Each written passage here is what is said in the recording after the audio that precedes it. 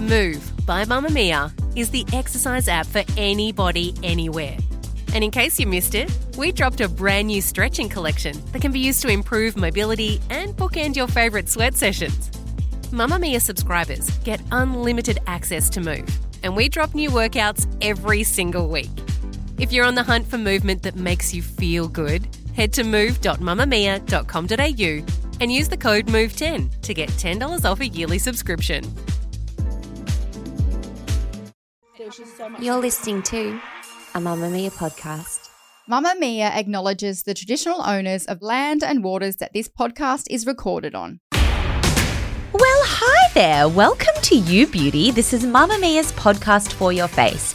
I'm Kelly McCarran and it's Thursday, which is Spotlight Day. So every Thursday, I take a good old deep dive into something I think that you'll find super interesting in Beautyland. And if you have a suggestion, don't forget to email us at youbeauty@mamamia.com.au. Today we're going to chat about isotretinoin, which you would have commonly heard referred to as Accutane or Roaccutane. But before we begin, please note that isotretinoin is a Schedule 4 prescription-only medicine. I will simply be explaining the origin and use of the drug, and then I've got some of you to share your experience with taking it. This podcast is not designed to and does not provide medical advice, professional diagnosis, treatment, or services to you or any other individual. So if you're interested in more information, please make an appointment with your healthcare provider. So isotretinoin is a medication primarily used to treat severe acne, which has not responded to other treatments. Please note that it is definitely something that should not be taken lightly. It is only if you haven't responded to the myriad of other treatments that are on the market. It is a retinoid, meaning it's related to vitamin A and should not be taken without a prescription and a consultation with a medical professional who outlines the risks associated with it.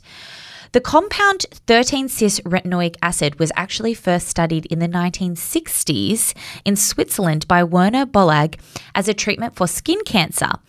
But experiments in 1971 showed that the compound was likely to be ineffective for cancer, but surprisingly, it could be useful for treating acne. And after another decade of studies and clinical trials, the FDA approved the application in 1982. Now, while medical professionals can't say exactly how the drug works, and we will have a derm speaking about this later, isotretinoin is thought to decrease the amount of oil made by certain glands in your skin. So less oil on your skin gives the acne-causing bacteria less to feed on. It's also thought that isotretinoin helps prevent dead skin cells from clogging the pores, and with fewer clogged pores, bacteria has fewer places to grow. In Australia, isotretinoin may be prescribed only oh gosh, I just sound like a strict teacher, but it is quite serious, so that's why my teacher voice is on, by or under the supervision of a consultant dermatologist. The dose is tailored to each person and treatments usually lasts 4 to 5 months. It's important that you never take more than prescribed. So that's what I know about the drug, but let's get a derm in to tell you everything else that you need to know. Hi everyone, I'm Dr. Sharmila Gunathisan out of Ode Dermatology. I'm always asked by my patients or clients, what is isotretinoin? Essentially, it's a 13-cis-retinoic acid, which is a vitamin A derivative. Our liver actually makes small quantities of isotretinoin, and the drug Roaccutane, or Accutane as it's commonly known as, is actually synthetically made.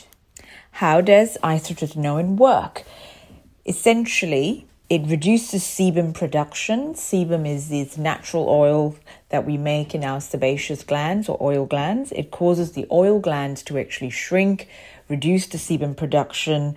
It actually teaches our cells lining our hair follicle not to drop into the follicle as much, thereby regulating cell turnover and reducing follicular occlusion. As you know, when you've got blocked follicles, you're more prone to getting blackheads. Blackheads then become active pimples. The other important question is, how long do you take it for? The consensus nowadays among dermatologists is for a low dose, something ranging from 5 to 10 milligrams several times a week or every day, but for a longer time than we used to in the past. So essentially, most of my patients are on this for a good 6 months. The trick sometimes is to be on it for several months, even after the acne has cleared, so that your skin completely recalibrates. Some of the potential side effects.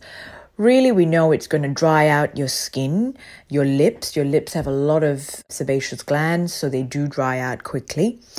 I tend to not think of it as a side effect, given it's an intended effect, and we know that this will happen to some degree in all of my patients. Other unwanted effects could be sun sensitivity. The main important precaution is with women with childbearing age to not fall pregnant. Essentially, it's dangerous to the fetus if you fall pregnant whilst on it and for a month later. Other common issues can sometimes be initially a bit of a flaring of the acne, some mild tiredness. If you're prone to bloody noses, you want to be careful that you're not picking any dry scabs in your nose in case you bleed a bit more from your nose. The other very rare side effects include the predisposition to depression. There have been some discussion about suicidal ideation going up when you're on the drug, and this is extremely rare. I would say it's probably 1 in a million, but certainly a side effect that your dermatologist will discuss with you. It's a very effective drug. Most of clients or patients who go on it will have an 80% permanent improvement, and done rightly with the right dermatologist navigating that journey, you can essentially cruise through your acne or rosacea treatments without any difficulty.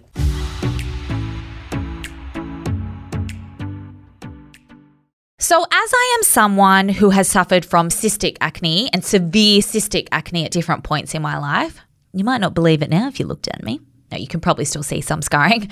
I can definitely attest to the psychological scarring that this condition can have on your mental health. I really don't think that it's discussed enough. You know, people are told, oh, why are you worried about your skin? Like, there are so many other things to worry about. But given it's something that people see straight away, it really can impact you. And I think that it's great that we do have this option if your acne is severe and you haven't responded to other treatments. Looking back, I really wish that I had had this option. I wish that I'd spoken to my healthcare professional about it more, as the prolonged battles I did have with my skin massively impacted my mental health as a younger lass. So while I can't offer my own personal perspective or experience, I decided to ask the Ubies, and I had such an overwhelming response from people willing to share their experience taking the drug, and we're going to share some with you now. Hi, my name's Mel. I was on Roaccutane when I was 15 for a year. I was on a single tablet a day for the whole year. They couldn't up my dosage because it did mess with my body quite a bit. It skyrocketed my cholesterol, which wasn't great. Aside from that, I had the normal symptoms of like super dry skin, really sensitive to the sun.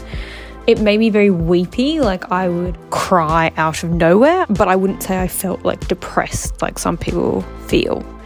But it did do wonders for my skin. So as brutal it was really the only thing that actually finally made my acne go away. So strong mixed emotions about it.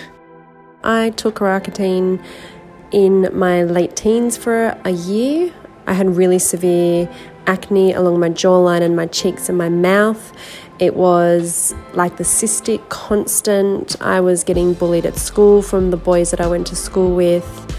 I wore a really thick, awful foundation to try and cover it all up, which obviously made things even worse. I tried multiple things, including being on the pill and antibiotics. Eventually, my doctor recommended that I take this, which was quite a serious discussion about the side effects and how we will manage and monitor me on this medication. I would definitely say that it saved my skin, it saved my self-esteem. Yes, it had significant side effects of drying skin, lips, sunburn, but if I did not have it, the scarring I would have today would be quite significant. I still have acne scarring, but it's nothing that it would have been if I had not had that medication. I think that in the right cases, it's a godsend, but it is a really serious decision that you need to make. Hey, so Accutane sucks. I was on it as a teenager. I tried the normal route of antibiotics and creams from the doctor and skincare and nothing worked. So I went to a dermatologist and he was like, sweet, we'll put you on Accutane. I can't remember how long I was on it, but it felt like forever. Number one side effect was I was dry. Everything was dry. My skin was flaking off. My hair was dry. My eyes were dry. My lips were really, really dry. Cracked, bleeding, awful. Normally prone to cold sores, but that got so much worse on the drug. It affected my sleeping. I would wake up constantly in the night. My hair fell out. I got very, very thin, dry, brittle, disgusting hair. My nails went weird. My liver took a big hit and I had to go on medication to improve the function. Cleared up my skin beautifully. I had amazing skin. Loved it. Looked amazing. But basically my skin stayed clear for 10 years. It turned to shit again and is worse than it was as a teenager. So if I could go back in time and be offered that drug again, I would 100% say absolutely not. Devil drug. Thank you so much for listening to today's episode of You Beauty. Once again, being a Schedule 4 prescription-only medicine, I want to reiterate the seriousness of this drug and to speak to your healthcare professional about the risks associated with it. But given I've seen it pop up quite regularly on the You Beauty Facebook page, I thought it was an interesting subject to spotlight. And on that note, I really want to hear about what you would like us to spotlight. You can email us, call us, slide into our DMs, get on your megaphone when I'm in the grocery store. I'm generally the last found fondling the avocados, trying to find the ripest one. Lee and I will be back tomorrow for Spender Service. And if you don't want to miss an episode, make sure you're following us wherever you get your podcasts. Bye!